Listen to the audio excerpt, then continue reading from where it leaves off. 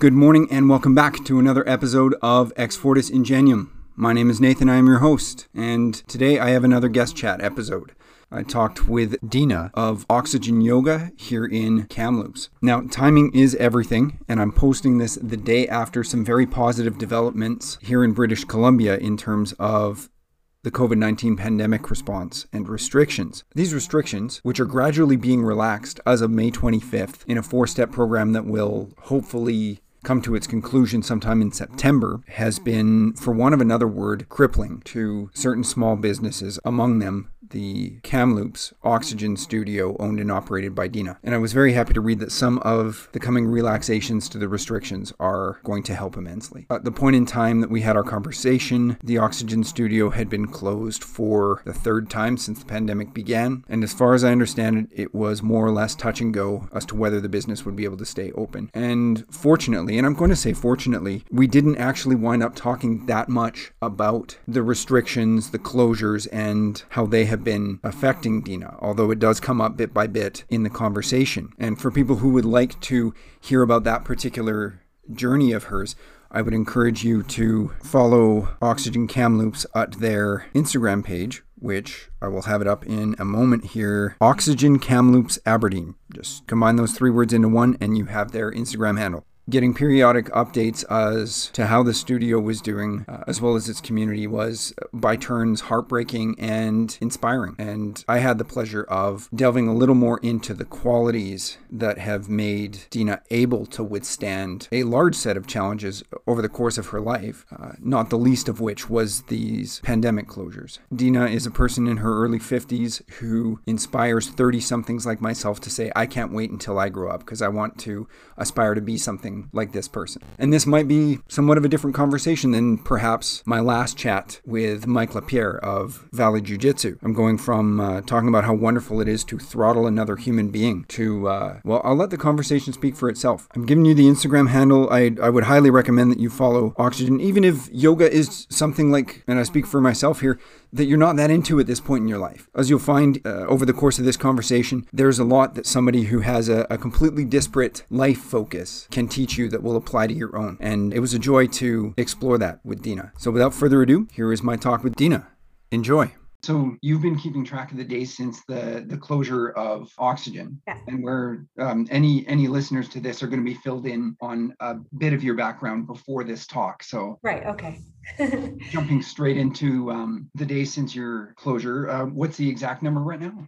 So where we're at right now, what we were last one, because I had it down to, we were 203, but now we've added on another 17 days. So we're at 221 days today that we've been closed out of the 400 plus. So more than half the year. And I would be surprised if they allow us to open at the end of May. This is your 3rd closure? Yep. Okay. Yeah, I'm losing track. Yeah, I know. Like the first one was March 16th. We were closed for 77 days. I was able to reopen June 1st with limited capacity and was encouraged to raise prices as everybody else was doing, which was really hard because I try to keep it affordable, but there was a reality. The overhead was big. And then they closed us again November 19th. And then reopened again February 1st and then shut down again March 30th. And when we reopened February 1st, I pivoted to be just Punch Pass Studio only, but we're only allowed 8 people in a class. Mm-hmm. Mm-hmm. And I can fit actually anywhere from 20 to 25 comfortably in here. So to go down to 8 was obviously brutal on the bank account. Yeah. And frustrating for our community. There were so many people who wanted to come back and be in community, and the wait lists were just so frustrating for everyone. It was not ideal.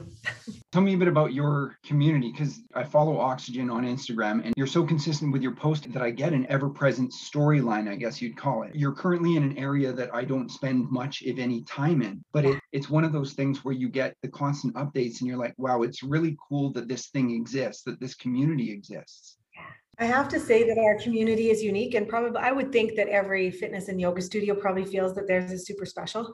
But I have to say that we are the most inclusive community I've ever met. We will have Yeah, honestly, in one class, we can have a 75-year-old dude who's never worked out in his life and a 23-year-old in the other corner who's an ultra athlete, all doing the same practice or workout together. And we're all high-fiving each other pre-COVID, and encouraging each other. They all get to know each other. Is Dave going to be in class again? Is Maureen going to be here today? That kind of thing. So, and we have a lot of people healing from injuries as well, because we are an infrared studio. The infrared decreases inflammation in the body and really heals the body. So we have a lot of injured athletes that come. We also have people surviving cancer right now that come here for the infrared therapy. We have people with MS who come for the infrared therapy. So we are so much more than just a fitness and yoga studio. There's a lot of love here. So Oxygen Kamloops is not your first venture. In fitness, it is. You know what? I've never owned a studio. I was in the service industry for 35 years. So it's a different type of service and I loved it. I owned a catering company at one time, have been a GM, a dishwasher, done that whole gamut of that job. But I was a personal trainer for years in the 90s, but gave that up and a fitness instructor, but never owned my own gym. Never owned my own studio. So this was a new venture for me at, 50 years old to go for that. I'm 53 now. I found an investor who believed in me and helped me make it happen. And here we are. Yeah. And I've always loved fitness and yoga. Like I've always been one of those people who trains hard, goes hard. I fell in love with yoga about 8 years ago. People who knew me back in my fitness days would have never thought I'd become a yoga instructor. And so that's this really unique shift for me. And I would say as I've aged, it has been so therapeutic for me spiritually, emotionally, and physically. It's the missing piece that a lot of people don't realize, because yoga is so much more than just stretching. Yoga is a part of finding peace inside. Yes. And how awesome it is to be able to see these spots as you get older where, this might not have been a thing. And like, for example, yoga's not a thing. I tried it in my 20s and no dice at the moment, but you're staying open to that. Oh, hey, this is a gap that could occur in 10, 20 years. It was like that for me. Like I was 40. Well, how am I? 53. So I was 45 when I shoved my ego through a door at a yoga studio. And honestly, it's a short but sweet story because it's super relevant. I walked into that studio. The teacher that was there that day happened to be a sub. I never saw her again. I went in there, everybody kept saying, go to yoga. It's going to help you with your grief. I was dealing with some big grief that I really I was living a beautiful life, but just under the surface, it was destroying me. And I was putting on the happy face, going to work, doing my stuff. Walked in, this yoga teacher gets me into this pose, and I do it now. And I tell the story all the time. Her name was Deb. And she came over and she put her hand on my head and her hand on my shoulder. And she simply said, let me hold that for you for a while. And it cracked my heart wide open. I started weeping. I had no idea. I'd been carrying grief in my jaw and in my heart and all of this. And so I cracked wide open and I'm like, what was that magic? And I never saw her again. But if she had not been that teacher that day, I could have gone in and said, not for me. But she was there for a reason. So just this past year, just January 4th, when we were closed, I went for a walk with my friend. I have not seen this yoga instructor since that day. She had no idea what she did that day for me, brought me to owning my own yoga studio, to becoming a yoga teacher. I ran into her at the dog park at Pioneer Park. I'm like, oh my gosh, you're my Deb. And she's like, I never taught another yoga class since that day. I had no idea I touched someone's life that much. And I'm like, you not only touched my life, but then she touched every single person that comes here and has that same opening moment like I did. And then I just received a text from a young lady yesterday that was part of my yoga community before we closed, saying how much she wanted to thank me for my teachings, because she was able to then share those teachings with a friend who was feeling suicidal. And then those teachings helped that friend find the hunger again to take care of themselves. And I'm like, and she said, so I want to thank you for your, see, I get emotional. She's like, I want to thank you for your wisdom. I'm like, it's not my wisdom. And it wasn't even Deb's wisdom that she gave to me. It was the teachers that gave it to her, who gave it to them, who gave it to them. That ripple effect is why we're here. That's beautiful. It's just so beautiful. Yeah. And to be able to this day to create more opportunities for that to happen. And that's essentially what separates you and a few of the other wonderful people that I've been able to meet in the fitness community at large here. It's the unwillingness to hoard, like the idea that we're all standing in a river that we want other people to dip their toes into. Yes. And I guess it gets evangelistic at some time, but can you blame us? Oh man, it's so good. I jump up on my soapbox and I'm like, yes. Mhm. I'm like Fozzie Bear all the time. Like it's hard not to be. I mean, we can walk through life as Eeyores, feeling sorry for ourselves, ho hum. Sure, we all have those moments. Or we can be Pooh Bears and Tiggers and bring some light to people's lives. And I think for me, even though I've been accused of being not sincere, that this isn't really the way she is, but I am. I feel big. And one of my biggest lessons right now has been about self-love, because I haven't ever truly struggled with my mental health. But this year has been really, really challenging. I'm an A-type personality. I like to go. I like to get stuff done. I work hard. I play hard. It's a good life. I'm so grateful. And to have restrictions put on the amount that I can express that life and my freedom of expression is truly painful. And I have found myself going into a darker place, but I realized that my capacity to love is only limited by the capacity to love myself. Thank you, Brene Brown. Yes, my wife and I are trying to make not daring greatly. Yeah. Yeah, daring greatly. We're trying to make our Daring way through greatly, that right so now. good, so good. Yeah, and I mean, she talks about that too. When we think about things like that, and I talk about it even in my classes, if we really believe that our capacity, and we trust that our capacity to love others, like as much as you love your wife, the capacity to love her is limited by your capacity to love yourself. So then I flip that around. I'm like, oh my God, I love so big. Don't you just love your wife so much? Like, you love her so much. I love my pet so much. That must mean I love myself. Because if I didn't have the capacity to love them that much, I wouldn't have it inside. So I think it's super cool. When we actually step aside from all the crap that we put in our heads and all the negative talk and our self-talk, and we step back, we're pretty rad humans. Yeah. Yeah. I hope that so many others come away with that out of this. It's the fact that you have to look in the mirror and say, hey man, or hey woman, Yeah. I love you too. Yeah, exactly. And you look at yourself in the mirror. We do a lot of those practices in here too. When we look in the mirror, we see the eyes of our little self, right? We see the eyes of our inner child who maybe needed to be reparented, maybe needed a little extra love. We all didn't get through childhood unscathed, and stuff happens, and some really big and some not so big. But when we look in the mirror, it's the same eyes as that little kid. And we just need to remind ourselves that we're doing okay. We have survived every single day until now, and we're doing okay. And as a global village, we need to also, those of us that do come from that empathetic place, and there's the feeling of being empaths, people are like, oh, you're too sensitive. No, we're sensitive to things, but we hold space for those who don't feel those things. We hold space for those who don't want to feel those things or are not prepared to do so. So when the world is in the tragedy that it is, the economic crisis that it is, and the emotional dire situations that we're in, the empaths are starting to crumble because there is no structure for us to hold on to.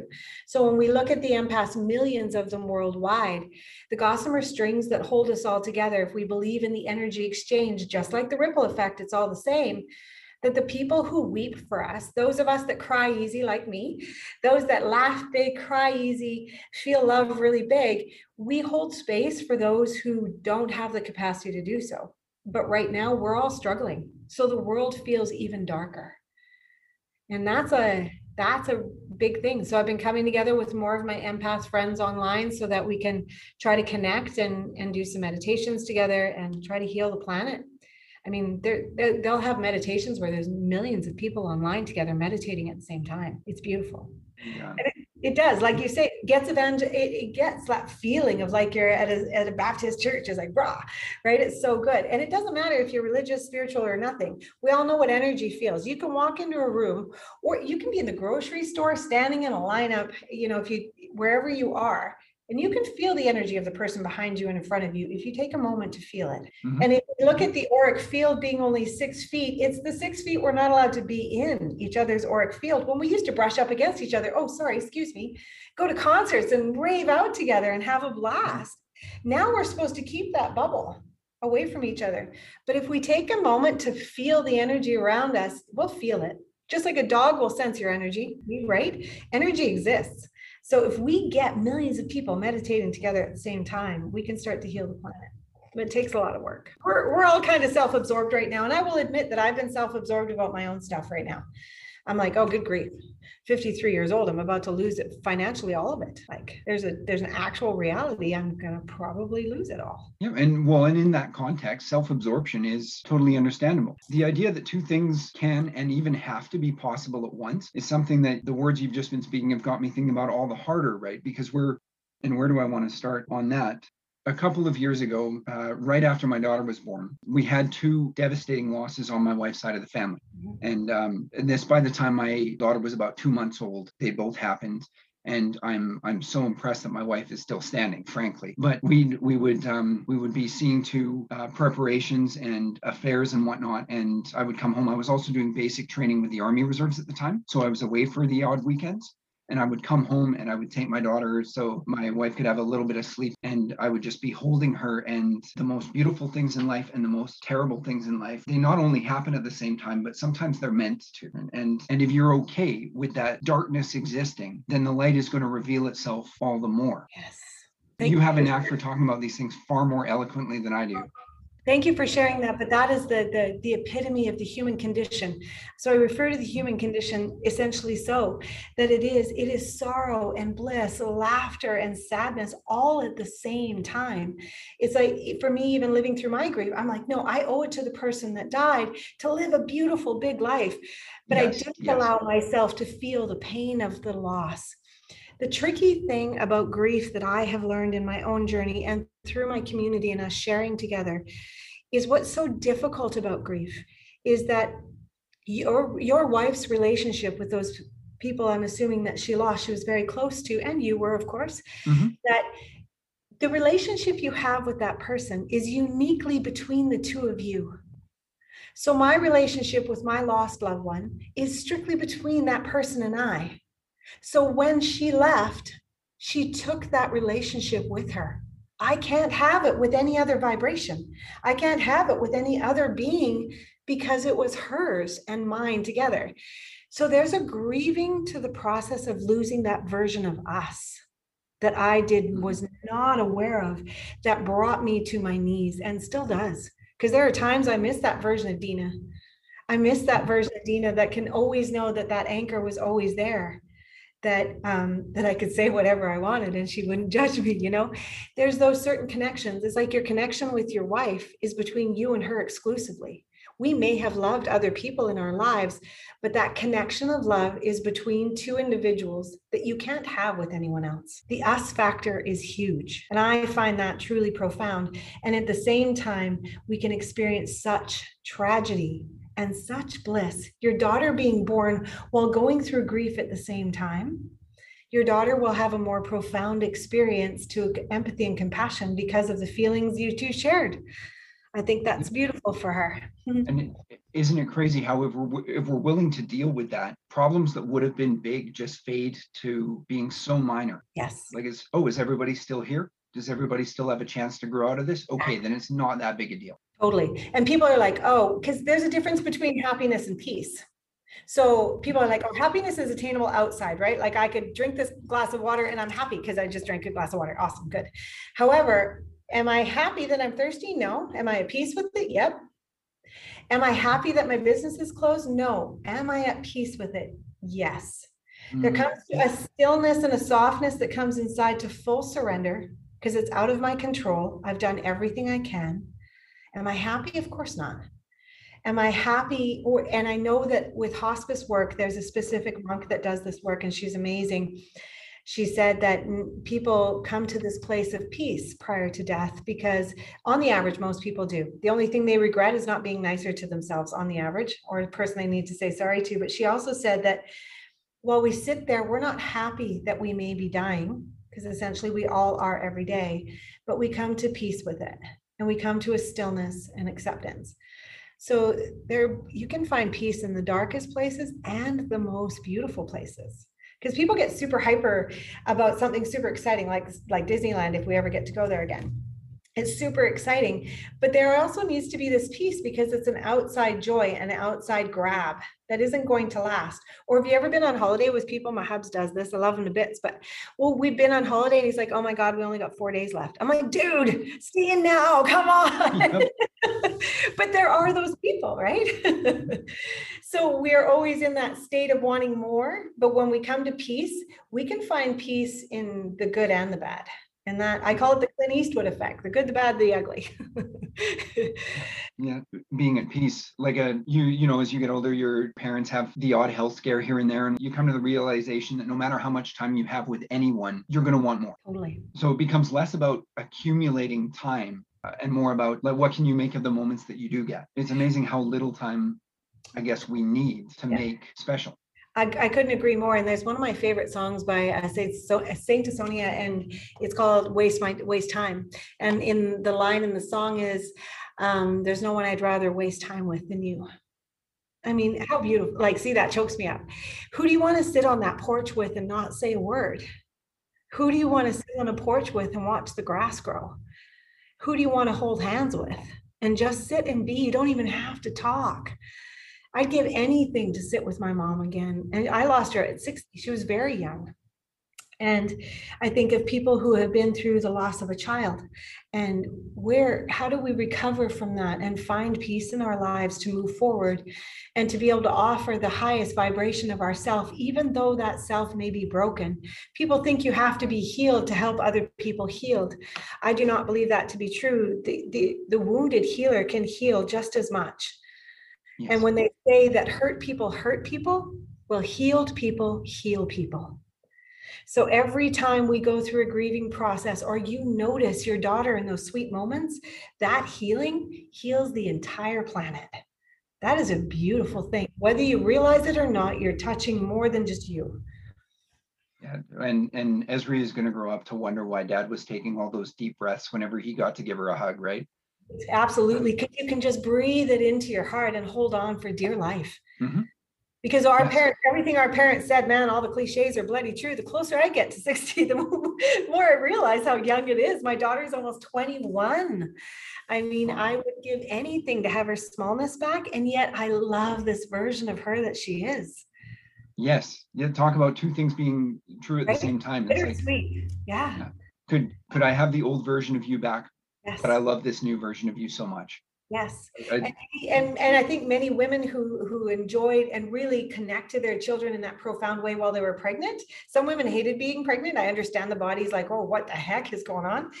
I miss Deja being inside me, like in my belly when we were one and I could keep her safe and the world had yet to taint her image of me and for me to screw it up, you know, and all of that stuff. But there was those sacred moments where it was just her and I. And that's the gift. So when we take a breath of air, when we first come into this world, and the last breath, the inhale and the first, the exhale is the last, and somewhere in between is a gloriously blissful, tragic life. Mm-hmm. And we're gonna screw it up, and we're gonna mess up, we're gonna own our shit, and we're gonna own our awesome. Yes. Yes. You're the way that you phrased it, first breath to last breath, that got me thinking. I was having similar thoughts today as pertains to coaching for endurance events, which you're intimately familiar with. Yeah. And just the idea that somewhere between that start line and that finish line is the transformation. It's that point where you meet who you are. And I don't know if you want to be confrontational, you overcome the worst in you, you bring out the best in you, but it takes place between your ears, between the start and the finish line. And in here, right? Because in here, there's that guidance between the heart. And if we believe in the chakra centers and the energy centers and ancient Chinese medicine, Indian medicine, all of that jazz, it's here. Because this is going to tell you, you haven't got it. But this will keep going. If you've trained it right and you come from heart and you run with heart first, this is probably going to turn off somewhere along the way and say, you don't have this. I remember my first marathon. I saw some 23-year-old girl crumple in front of me, vomiting all over herself. My 40-ish-year-old self's going, oh crap, if she can't do this, neither can you. Self-doubt started coming. I'm like, see, I flicked her right off my shoulder. Heart cracks open and off I go. Yeah. And then I remember when I was my 50th birthday, I ran 50K on my 50th birthday for myself. Wow. Yeah. So I ran my 50K and I went up to the loop here in Kamloops, the Bachelor Loop. There's a 5K loop that the Dirty Feet crew does. It had snowed the night before. So it was April 2nd and it had snowed the night before. And I'm like, screw it, I'm doing it anyway. People said they were going to come and run with me. Not a lot of people showed up. 2 people did. But as I started to tick off the kilometers in my head, music going, everything's fine. It was 12K in. And I remember going, 12, what were you doing when you were 12 years old? And I stood in that moment as I was moving. I let that whole kilometer be dedicated to, what do you remember about 12? The good, the bad, the ugly, the Clint Eastwood. And I'm like, ooh, there was some rage, there was some screaming, there was some laughter, there was lots of tears. And they started to tick off 16, 18, 23, 40, 32, having your child. Ooh, 42, losing my mom. And then I got to 50. I actually ended up going up to 52K, but I'm like, this was cathartic in a way that I never expected for endurance work, because I allowed each kilometer to become the year of my life. And it was a wonderful way to pay tribute to every single step that brought me to here. Ooh, it was good. And then I went to Earl's and drank a bottle of Prosecco. But hey, yeah, it's all about balance. Well, exactly. Again, just two things being able to exist Yeah. non-opposingly at the same time, right? Exactly. And it's cool because it's one of those things like, people are like, oh, you must be super calm, you meditate all the time. I've been meditating for 30 years. Just because I don't do the asana practice of yoga, I was doing other forms of yoga, just didn't know it was yoga. And I used to think my running was moving meditation, but meditation is truly stillness. But it's a different form of mindfulness. So yes. So for example, even in my running days, when I would run hard and train hard, I noticed that all of my injuries were coming on the same side. Right side was getting injured every time. Then I read an article about a guy who tested the theory about exhaling every time on the same side. I'm like, interesting. It took me almost 90 days to be able to control which side I exhaled on. It was like brushing my teeth with my left hand. It took me a month to get that too, but I got it. So then I was able to trigger it. Every 2K, I would switch which foot was landing on the exhale. So every third strikes would be a left, then every third strike would be a right. And I began this rhythmic breath work that then prevented injuries. I'm like, this is magic. Or if you're into CrossFit, like I have athletes that come into here too, and I can see they're beasts, right? They come in, they're so strong. Their breath is off. They're compressing diaphragm. They lose all of that power. Well, as a coach. So if people aren't breathing correctly, which is where meditation and yoga really come in strongly for the endurance athletes, because breath will save you. You'll be in the middle of things, right? Or you're like starting to fail, your body's starting to shut down. You can come into true yogic breath and your body will keep you going for days. The last conversation that I posted was with Mike LaPierre, and he's a Brazilian Jiu-Jitsu black belt instructor. Just thinking back to all the sparring sessions, and even something like coming in as a very physically capable individual and finding that without the proper discipline, it counts for absolutely nothing. But the breath control, when you're essentially trying to oppose your will on your training partner, there's nothing so infuriating as to hear them take these deep grounding breaths, and then you're, oh shoot, something big's coming, but because they've just mastered themselves, and then that's a humongous advantage in that kind of tense situation. But yeah, just hearing your training partner go, oh yeah. In any stressful circumstance, like a team scenario, say, it's so good to hear that breathing coming from the person that you're depending on to your left or right. 100%.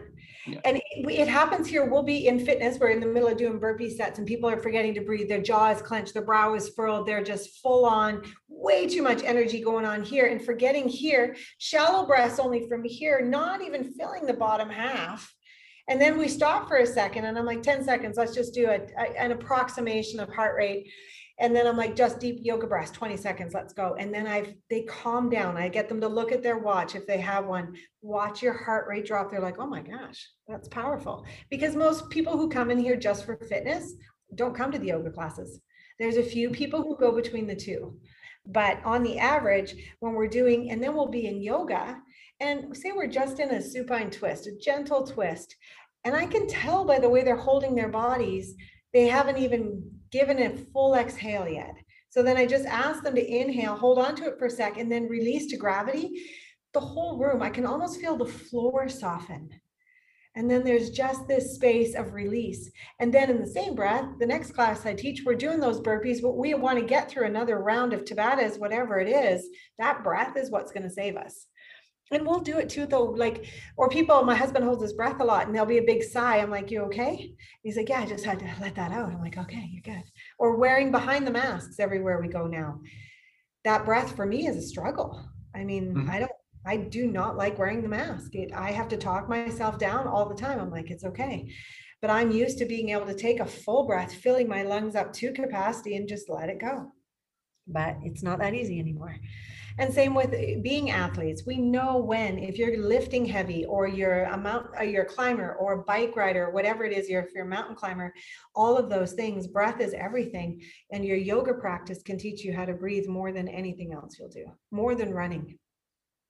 Yeah. Wow. And if I had known that, I could have been a really wicked runner before my knee surgeries, but I didn't know. The idea of creating breathing room for ourselves, and the fact that current circumstances are preventing us from doing that. Like the whole, again, things like in jiu-jitsu, for example, it's in order to be able to implement your strategy, you need to create enough space to be able to move properly and to have that extra second of breathing room. As you know, with endurance events, just pinning the accelerator in a triathlon, for example, on the bike and realizing that if you just ease up for a few seconds, you can get, I guess, your equilibrium back, and then you can push the pace again. Whereas if you persist in this tightness and in this restricted breathing, you're going to trip yourself up. Totally. And it is interesting because I know for me, there was no walking and running. I'm like, you just run. But I can prove, we've proven the theory. You can do a walk run. You can do a 9 on and a 1 minute walk and still do an under 2 hour half marathon. It can be done because you're allowing yourself that recovery time and your body will respond better. One of the other things that you learn along the way too is you don't run with white knuckles. You run with a soft hand, as if you've got your last favorite potato chip in your hand, So, but there is, as soon as we clench jaw, furrow brow, tight fists, unnecessarily, we've expended all of that energy and we're in that fight or flight response regardless. And the parasympathetic nervous system's just pushed to the side. So we're putting our bodies under constant stress, which can be so dangerous as well, especially through COVID. I've lived by the adage for myself forever, being in fitness since I was 20, go hard or go home mentality, a good workout will make you feel better. Go out for a run, you're going to be fine. When what I really needed was a rest. What I really needed was a casual walk on the beach, active recovery. And instead I put myself through a stressful workout. Sure, the endorphins kick in, but my body doesn't know the difference between that stress and the stress of my job. So the cortisol levels skyrocket. And as a woman going through menopause, stuff starts to shift fast. It's an interesting process. So now I honor the body when it needs rest. I will give it rest. I'll coach more than I do. Typically I do classes with people, it's fun, but I coach now more than I do when I was open, but that's where yoga comes in too, because yoga can be really hard or yoga can be really simple and beautiful. So yoga's not easy. Because for most of us that are endurance athletes and high performing athletes, typically we come from a place of trauma. And I say that with all due respect, most athletes have had some sort of trauma in their lives, that this is something to achieve. So when we come to a place of achieving, and I'll admit that I am one of those people, but when we come to that place, we feel empowered by our own strength. And when our own strength empowers us, we feel we can overcome the trauma. So people like Rich Roll, for example, he's one of my favorite endurance athletes, and he's vegan, which is super awesome. He's a drug addict on the streets for years, a drug addict. His new addiction was exercise and endurance, but that's a socially accepted addiction. But it's still an unhealthy mindset at times if we don't know how to turn that off and let the parasympathetic nervous system come into the driver's seat, take us on a nice little cruise so we can just float our hand out the window for a while. But we don't tend to do that. And I would say if I knew that in my 30s, I probably would have followed that a little bit more and been a more, I don't even know that I needed to ever win anything, but I probably could have, had I given my body the space to breathe and rest. Yeah, I think it was somewhere in my 20s, because the triathlon career lasted basically from age 19 to about 31, 32. But it's at some point you're like, you realize the addiction component of it. And it's like, you may have started this because that, and I'm speaking generally for a lot of athletes, you may have started it because you wanted to give that scared, hurt inner kid the space to relax. But now maybe it's time for that kid to grow up. Like, you've achieved that. You're not going back to that curled up version of you. So now, like, let's concentrate on mastery. Let's concentrate on expanding outwards, and maybe using what we've been through to provide for others, to provide experiences, opportunities, and the chance for other people with that scared, hurt little kid to go on their own journeys. I love that. And I love, like, we talk about healthy competition. I refer to it as healthy inspiration, because we inspire each other in here. Like, we could be in here, and I know everyone's story because people are very personal with me.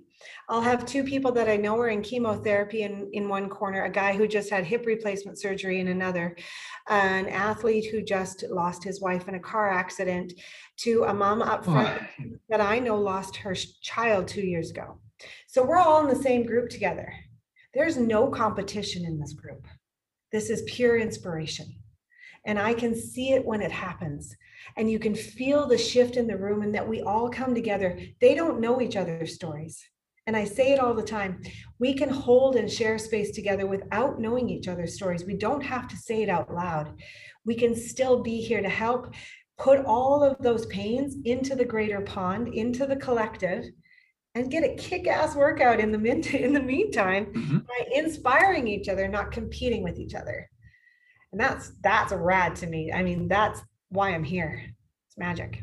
Learning to exist in that dynamic has been and continues to be a bit of a challenge. Having said that, I'll say that my relationship with actual competition and the need to compete has become a lot healthier. Good. When you think of it in a creation perspective. Sure. Like, it used to be, you win this or you are a loser. Like, exactly. You're not worth anything. And yet what that hopefully evolves into is, this is everything that you have built within yourself versus the best of someone else. Yeah. And the two of you, or the however many in a race, for example, need to pit that against each other so that something amazing can be created. You stop thinking about the win. Like, the win is the medium, or attempting to win is the medium by which this art is made. Yes. Which is why at the top levels, the sportsmanship is just amazing, because you don't want to compete against someone who is not there to bring the best out of themselves, and therefore the best out of you. Yes. And so you start gravitating away from that win as identity to go for the win, so that something incredible can come into existence.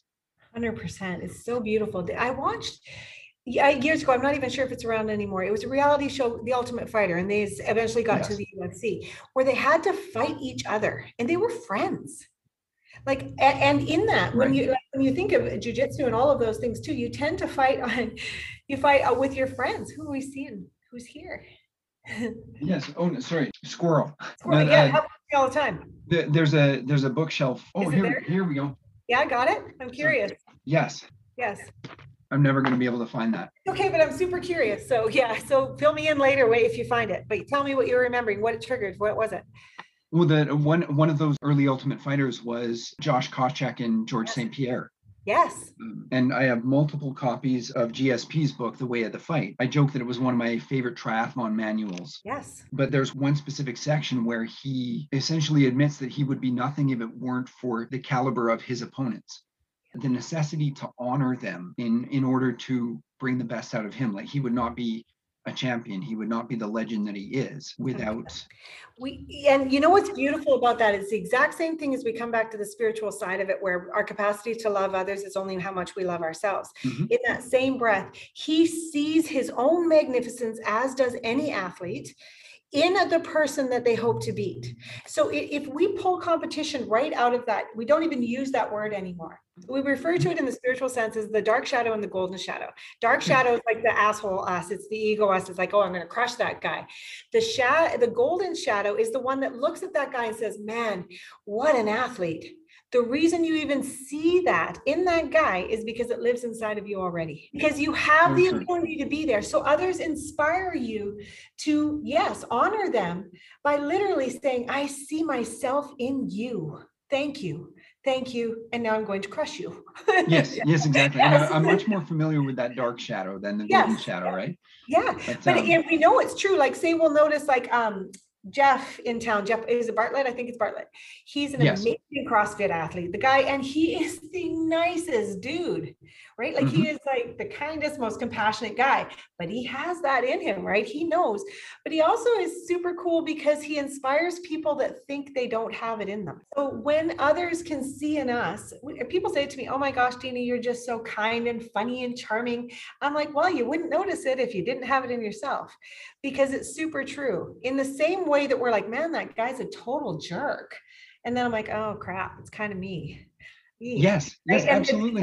right? It's that ugly feeling like, oh God, I think that way too. Sorry. In that same breath, flip it over and come from a place of kindness where, oh my gosh, you inspire me so much. You're such a great dude. Look at all the wonderful work you're doing. I couldn't see that in you if I didn't already know it resided in me. So you help shine up that golden shadow. So it's a beautiful thing. We can pull ego and they just dance together. It's like, it's nasty sometimes, but it's interesting. So when we think of someone like George St. Pierre, and we think of the things that he's done in his life, when he looks at his opponent with honor and the discipline it takes to becoming that kind of athlete, I honor tradition and discipline so much. I love ritual and discipline. That's why I love the things about food. Like, for me as a plant-based person, discipline for me in food and how I make it, paying thanks for where the food came from, even if I cook for my family because it's meat, whatever that might be, but to honor it. To honor it is different. And it's not like I'm thanking God for the food. I'm thanking the planet for the food. I'm thanking people who harvested it for me. The person who brought it to the grocery store, where me with my privilege can walk into a store and have fresh food and think nothing of it. My groceries, my plate is full. That's beautiful privilege. And so in that same way, I want to honor the people that brought it to my table. In the same way as athletes honor someone that they take down on a mat or someone they take at the finish line. And you know you've just destroyed that human being. But that human being has inspired you the entire way without them even knowing it. It's not, I'm going to crush you at the end. I'm like, if you can do it, so can I. If you can do it, so can I. And that's the inspiration, not the competition. And that's beautiful. And then those athletes are the kind that turn around and hug each other. You know, more Sugar Ray style than more Sugar Ray Leonard than Muhammad Ali. Although Sugar Ray was pretty cocky too. Yeah. Without a healthy dose of confidence, as you well know, you can't hang in those circles. No. And men, I will say, men can be quite mean. You guys, I think you guys might be getting a little better, but men are really hard on themselves. Women, we tend to be not the circle that I'm in now, but I can definitely say in my 30s, where women are much more behind the back rather than to the face. Dudes are to the face. Dudes are like, whoa, bro, you're going to really do that? Nah, you're not. You can't even lift that, and call you every degrading name you can think of to push you to do it. I have always come from the place of discipline where positive and reinforcement always. I'm like, what do you got today? Where's the space today? If the space is going to allow you to push through 5 more wicked clapping push-ups, then that's what you've got. If you're on the bar doing your push-ups, that's where your space is today. But if it's here telling you you don't have it, get rid of those self-limiting beliefs and come from here, because you will do it as long as you're not injured. However, we can be really hard on ourselves in those places. And again, as we age, I would say 35 so far has been my favorite physical age, because I was able to recover faster. I could run a 21K and go work at the bar for 8 hours and not even feel it, not think anything of it. But now I need a nap. Yeah. And I teach about 17 classes a week when I'm in here, and I'm tired. I am. At 53, it's different than 33. It just is. And now I have to honor where I'm at and growing into aging healthy. And the ego just starts to go away. It has to. The earlier that ego can go away, save, like, you keep it in your pocket for those moments.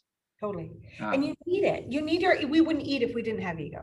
But there's a defeating ego, and that ego that puts you in toxic looping thoughts. You're a loser, you're a loser, you're a loser, you're a loser. To what are you doing here? You don't belong here. You're nobody. Get the fuck out of here. Excuse me. I'm not sure if I'm allowed to swear on here, but yes. Okay, good. But if that ego, that's dark shadow ego. That golden shadow needs to say, hey man, let's inspire ourselves here. What do you got to inspire yourself with? What is it? You're inspired by your wife's tragedy that she lived through while giving birth to your daughter at the same time, still getting through it. Maybe it wasn't always pretty, but she did, and she inspired you. When you're at your lowest lows, what is the inspiration that really brings your heart up, brings that feeling in your throat that you just want to scream? That's the stuff we tap into, not necessarily Joe Schmo in front of us. Mm-hmm. That love for your wife and that inspiration that she has for you is going to blow you right past that guy, in my humble opinion. Yes. Yeah. Yeah. Well, parenthood, just having the responsibilities for, like, as a spouse and a parent, right? Those are the responsibilities for the two most wonderful things in the universe. 100%. Personal opinion, right? But so it can be seen as limiting, of course, but it can also be seen as, this is the call for you to develop the most amazing set of reserves and skills and strength that you've ever possessed in your life. And patience. I never considered myself a patient person until I had a child. Like, I'm pretty short fused. I laugh big. I get mad fast. I'm an Aries. I just get fired up real easy. But I have a child. You have a child, and here we are 21 years later, and I can think that the lesson that child has taught me is true patience, to allow her to simply be her. She's not me. She's her. My kid's goth. She's badass. She's like totally not into yoga or fitness or anything, but she is her. And it's her journey. I can encourage and inspire her all I want, but she's going to make the steps she wants to make. So I just have to surrender and be at peace with all of that. But the patience that comes with being a parent is something that people who don't have children won't understand. And I think it's really cool. I have several friends who don't have kids, and people always say to them, well, why don't you have kids? I'm like, I think that's such a personal question. So I say to them, how about you turn that around and say, well, why did you have kids? Why did you? And they'll be like, well, it's what you do. Really? Is that why you had children? Is that worst reason ever? Yeah. Right? No, I had a baby because I loved somebody, and I wanted that love to come out in the expression of another human being. Mm-hmm. That's magic. No, but it's really cool because, like, I know even with Jay, like, we blended two families. His son's 23 and Deja's now 21. We've been together 16 years. When I lost my mom, what I learned about love through him was one of the most eye-opening things for me, because I had nothing left.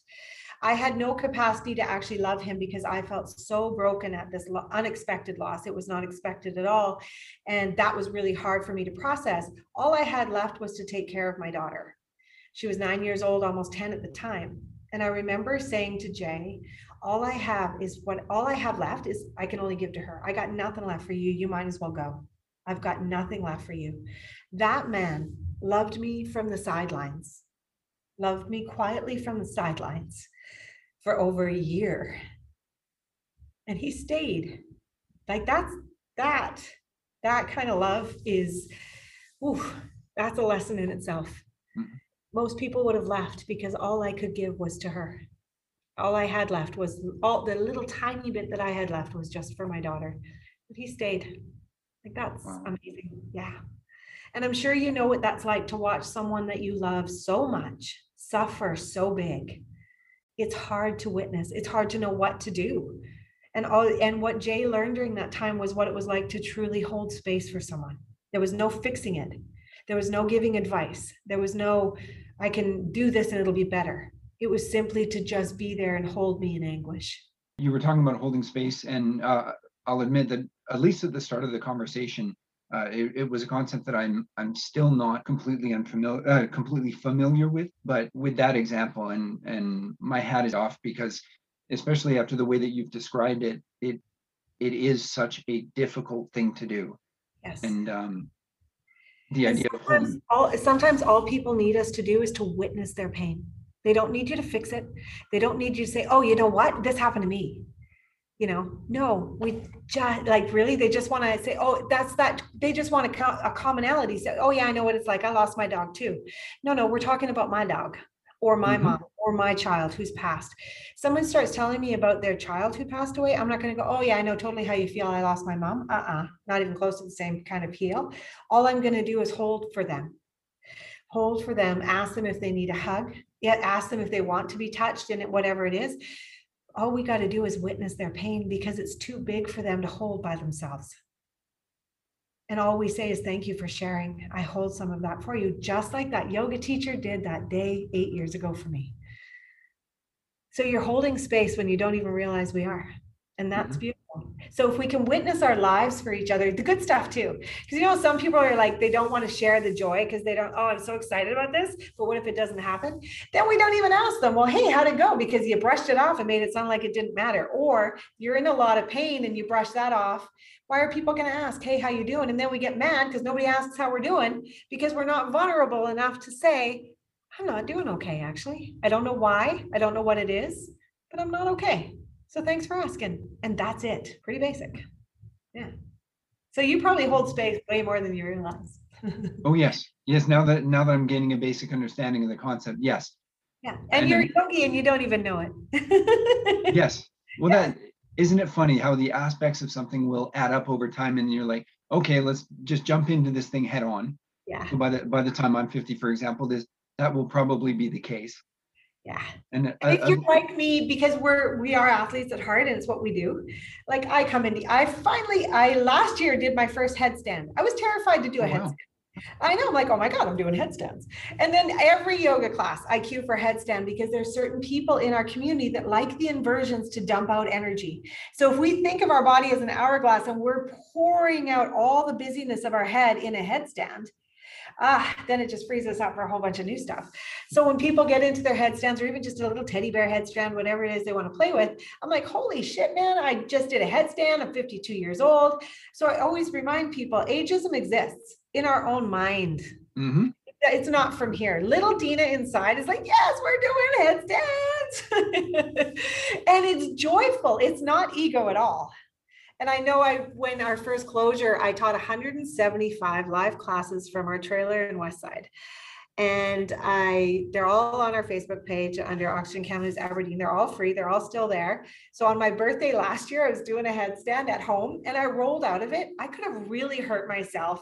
So I left it though. I'm like, these are unedited. We got a cat hacking up a hairball behind me. I'm rolling out of headstands. I'm like, it's just a hot mess. But this was COVID for us. This was our life. And I always find it really interesting because I've thought about this and said it to myself. If I lose my business, which is a strong possibility, I'm putting on a resume that I'm 53 years old. The resume won't sell me. And if someone won't shake my hand, the ageism will exist. I'm born in 1968. I graduated in 1986. People are going to look at that resume and put it aside. It doesn't matter what my name is. It's ageism and it exists. And I remind people every day that come in here, it doesn't exist. That's a here thing, not a here thing.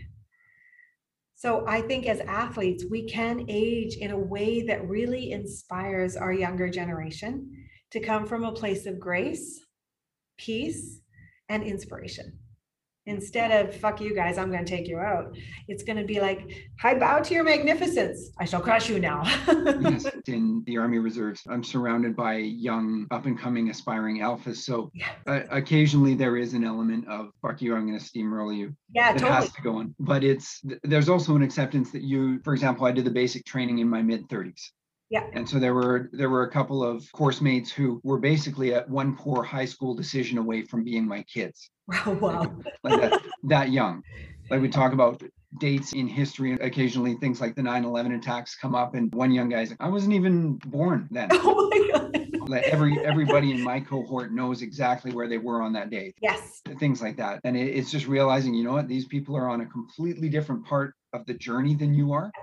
Yeah. And that's okay. And it's what is the best way in which you can connect where you are on the journey to where they are. And of course, it's a daily occurrence in your practice. Yeah. You're part of the journey in a positive way, that you don't forget that. Just like I don't forget that one day in yoga class that this lady just stopped doing yoga. Mm-hmm. If we believe that we have all the wisdom this is how I think about it. It's super esoteric, but baby soft spot opens. And then the baby soft spot starts to close up. But what if all that information is funneling into this little tiny human body, and then it closes up and we spend the rest of our life searching for that information that's already there? So if the wisdom already exists inside of us, we already know the lessons we need to hear. We just need to know the timing of those lessons. And they will show up when we least expect them. Wow. Yeah. And I find it really powerful because I know the wisdom's there. And if I ask the question silently in meditation, should I do this? Like, really come forth, wisdom. I know the wisdom's in there. I wrote the lessons myself. And if I listen, there will be a soft whisper of yes or no. And it's that simple. Wow. But COVID has really screwed that shit up. And then there's a part too, when I listen to you talk too about the, the training for you in the military. So for me, I have found that, especially being a server, you just become a yes man. You're just like, yeah, of course, absolutely, no problem. Oh, I'm so sorry. Was that horrible? I'll take it away. Do nothing but apologize all freaking day. That there comes a point where you need to stick up for yourself. And that's something I would say over the last decade that I've really struggled with, but I've gotten, so I'm either a total passive aggressive or a total dick. I'm totally passive aggressive or a total dick, not much in between. So I'm trying to find balance where I create healthy boundaries, where I stand up for myself without hurting other people. I'm not really good at it yet. I'm still, I think that's one of my really big lessons. So then my inner child inside, she's like, wow, let's take them out. Let's go. Well, I'm ready. Let's fight. And I'm like, no, simmer down. It's okay. And she's like, no one ever pays attention to us. They never hear us. Let them hear us. I'm like, no, it's okay. And then I tend to, I'm coming from a softer place now, but I'm either passive aggressive or just was super aggressive, nothing in between, confrontational or passive aggressive. It was really weird. So now I'm trying to balance that out. And I've realized that's an inner child thing too, that it's sticking up for myself.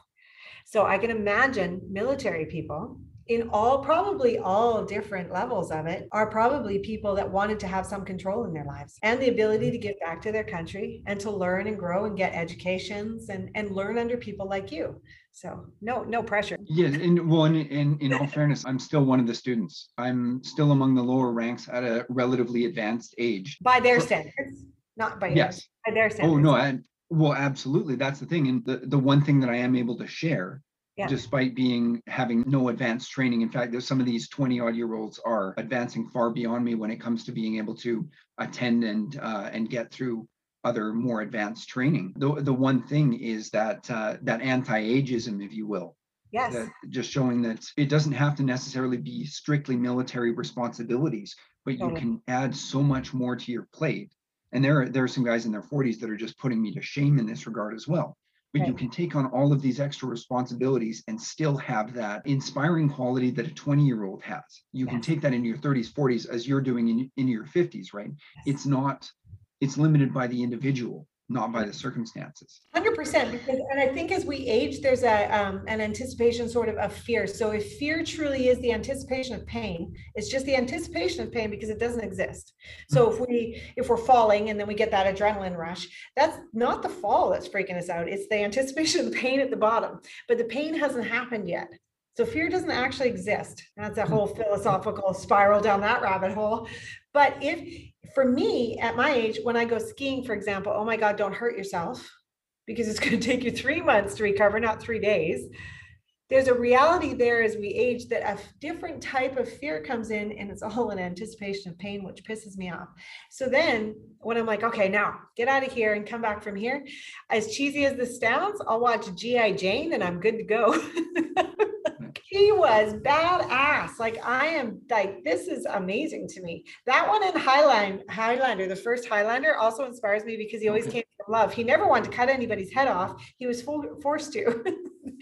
But that's an interesting thing to be. When we age, we don't recover as well as we used to. So we do need to eat smarter. We need to rest more and give ourselves that space to adapt. A workout that I used to do, I don't do anymore because it doesn't work for my body. If I did that similar style workout or training, whatever it was, suicide runs and all those kinds of things, or running stairs, my body's plateaued. It's probably found its max there. So if I don't change it up, like if I was a road runner for years and then changed it up to trails, my body wouldn't have continued to be successful as a road runner in my version of success. It had to switch it up. Just like riding bikes on the road to mountain biking, completely different world. So for you going into your military training at this stage of your life, kudos to you, man. Good job. Yeah. Well, a couple of buddies dragged me out snowboarding a few months ago, and I'm the oldest probably by about 15 years. Yeah. And it hadn't snowboarded since, actually, I was talking to the ringleader and I said, you weren't born the last time I was on a snowboard. That's awesome. And we had the most amazing day, but just little things, and these are things that I'm going to have to teach my daughter, and we actually have a son on the way. Yeah. Oh, nice. Congratulations. And what better way to teach your parent than by example? But things like yeah, and it'll be an interesting lesson for you, how you are towards your daughter and how you are towards your son. Yes, actually, we'll leave the snowboarding. You said the only thing is that point about the fear just being a construct essentially is so true. It's at the very least, it's so overridable. Yes. And I guess one of the things, particularly with age, and I'm not saying that the hourglass is running out, but it ticks for everyone. The pain of not doing awesome things should be greater than the pain of not trying. Absolutely. Gretzky said it right. Like, what is Gretzky's famous quote? Like, you miss the 100% of the shot you don't take. Best quote ever. It's not just for athletes, but for everyone. Like for me, even going for this business, I'm like, oh, I could never get it. I didn't have the net worth to get it, but I found an investor who believed in me. Sure, COVID happened, not from any fault of my own. Business would have been very successful in our third year. We would have been doing really well. But what would be the next road for me? Would I be brave enough to start a whole new career potentially? Probably. Yes. I'm going to have to, right? Of course I would be. I have to reinvent ourselves, just in the training process, when we train others and they plateau and they're like, okay, I'm not seeing the results I was hoping for anymore. I haven't been able to run that a little bit faster, climb that a little faster, ride the bike or swim faster. We've plateaued. We know we've come there. If diet is in place, all the discipline is in place, then we have to switch things up and reinvent the workout, reinvent and make the body shift and evolve and transform. It doesn't have to change. It's going to transform into something more magnificent, whether it's faster or whether it finds more joy.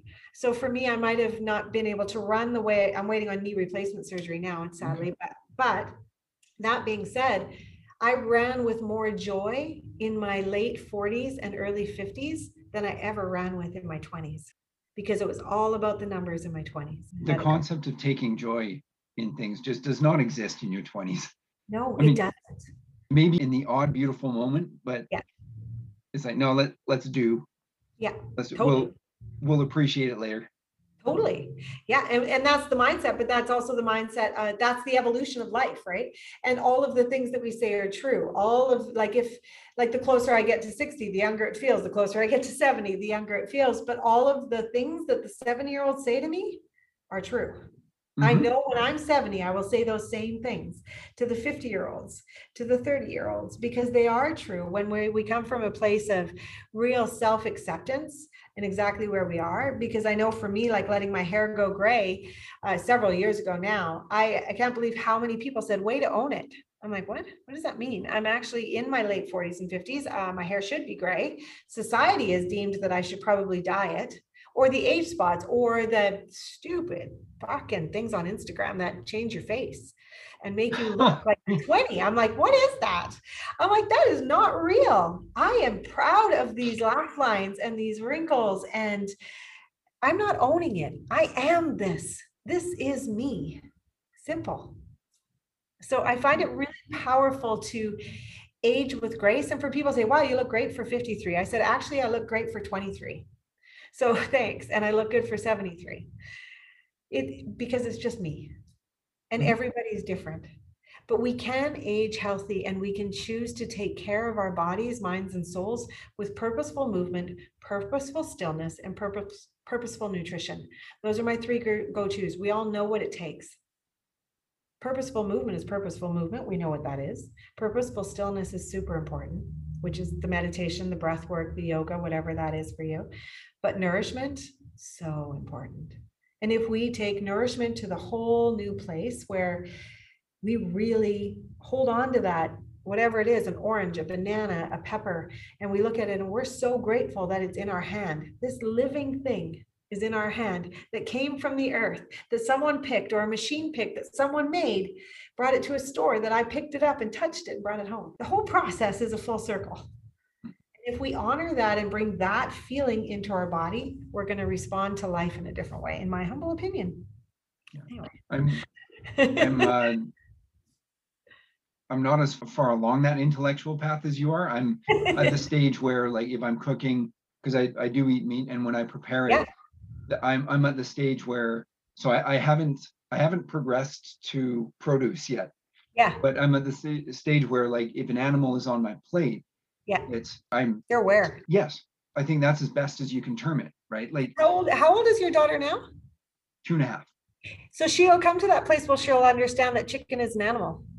I go through that scenario in my mind It's every not meal fun. time. Yeah. I remember the first time my daughter correlated bacon to a pig. And it was a moment, it was the moment of, like, I didn't bullshit her about Santa Claus either, because she actually caught Santa once at Aberdeen Mall. She's like, is it Halloween? Why is there 2 Santas? I'm like, oh, you smarty pants. So I've always just told her it's make believe, like Shrek. It was make believe. So just don't tell any other kids in case they really believe. But she was like, is this really that? Like, she couldn't correlate that the pig was the bacon she was eating. And it really threw her off. And it took some time for us to talk through that. I was plant-based, but I didn't make her plant-based when she was a baby. She was plant-based for a time during her younger years because she chose to, didn't want to eat meat. She was all upset. She's like, no one's going to eat my dog. Like, she was worried that people would eat her pets. Such an innocent and beautiful thing. But now, it is what it is. We have a choice. But I think, like you, that you're aware that you're eating another sentient being, essentially. That awareness, I think, is a gift. And people might think it's cheesy, but I think it's nice to at least, and if you're a hunter, to honor it. If you hunt it as well, if you're a hunter and you honor the meat that you kill while it's on the land, I think that's a beautiful thing as well. Absolutely. Sorry, I just heard a knock on my door. Yeah. I forgot we were doing blinds today. Oh, that's okay. Don't worry. And we've been talking long enough anyway. We can cut this off and let things go. I'm good. For sure. Yeah. I appreciate your time. Thanks for having me. Yeah. Absolute pleasure. And I would love to have you on more. Yeah. We didn't really get into the current circumstances, and I will kind of fill in the gaps for the listeners. Yeah. But I think that's to my point, that you're so much more than your circumstances. The impact that you've had will transcend these circumstances. And I know it's uncertain times right now because we don't know how you're going to overcome this, but I can't shake the optimism that you will. And and maybe there will be some listeners that can have input on that. I'm sure that your community that you put so much of yourself into is already trying to hatch a plan.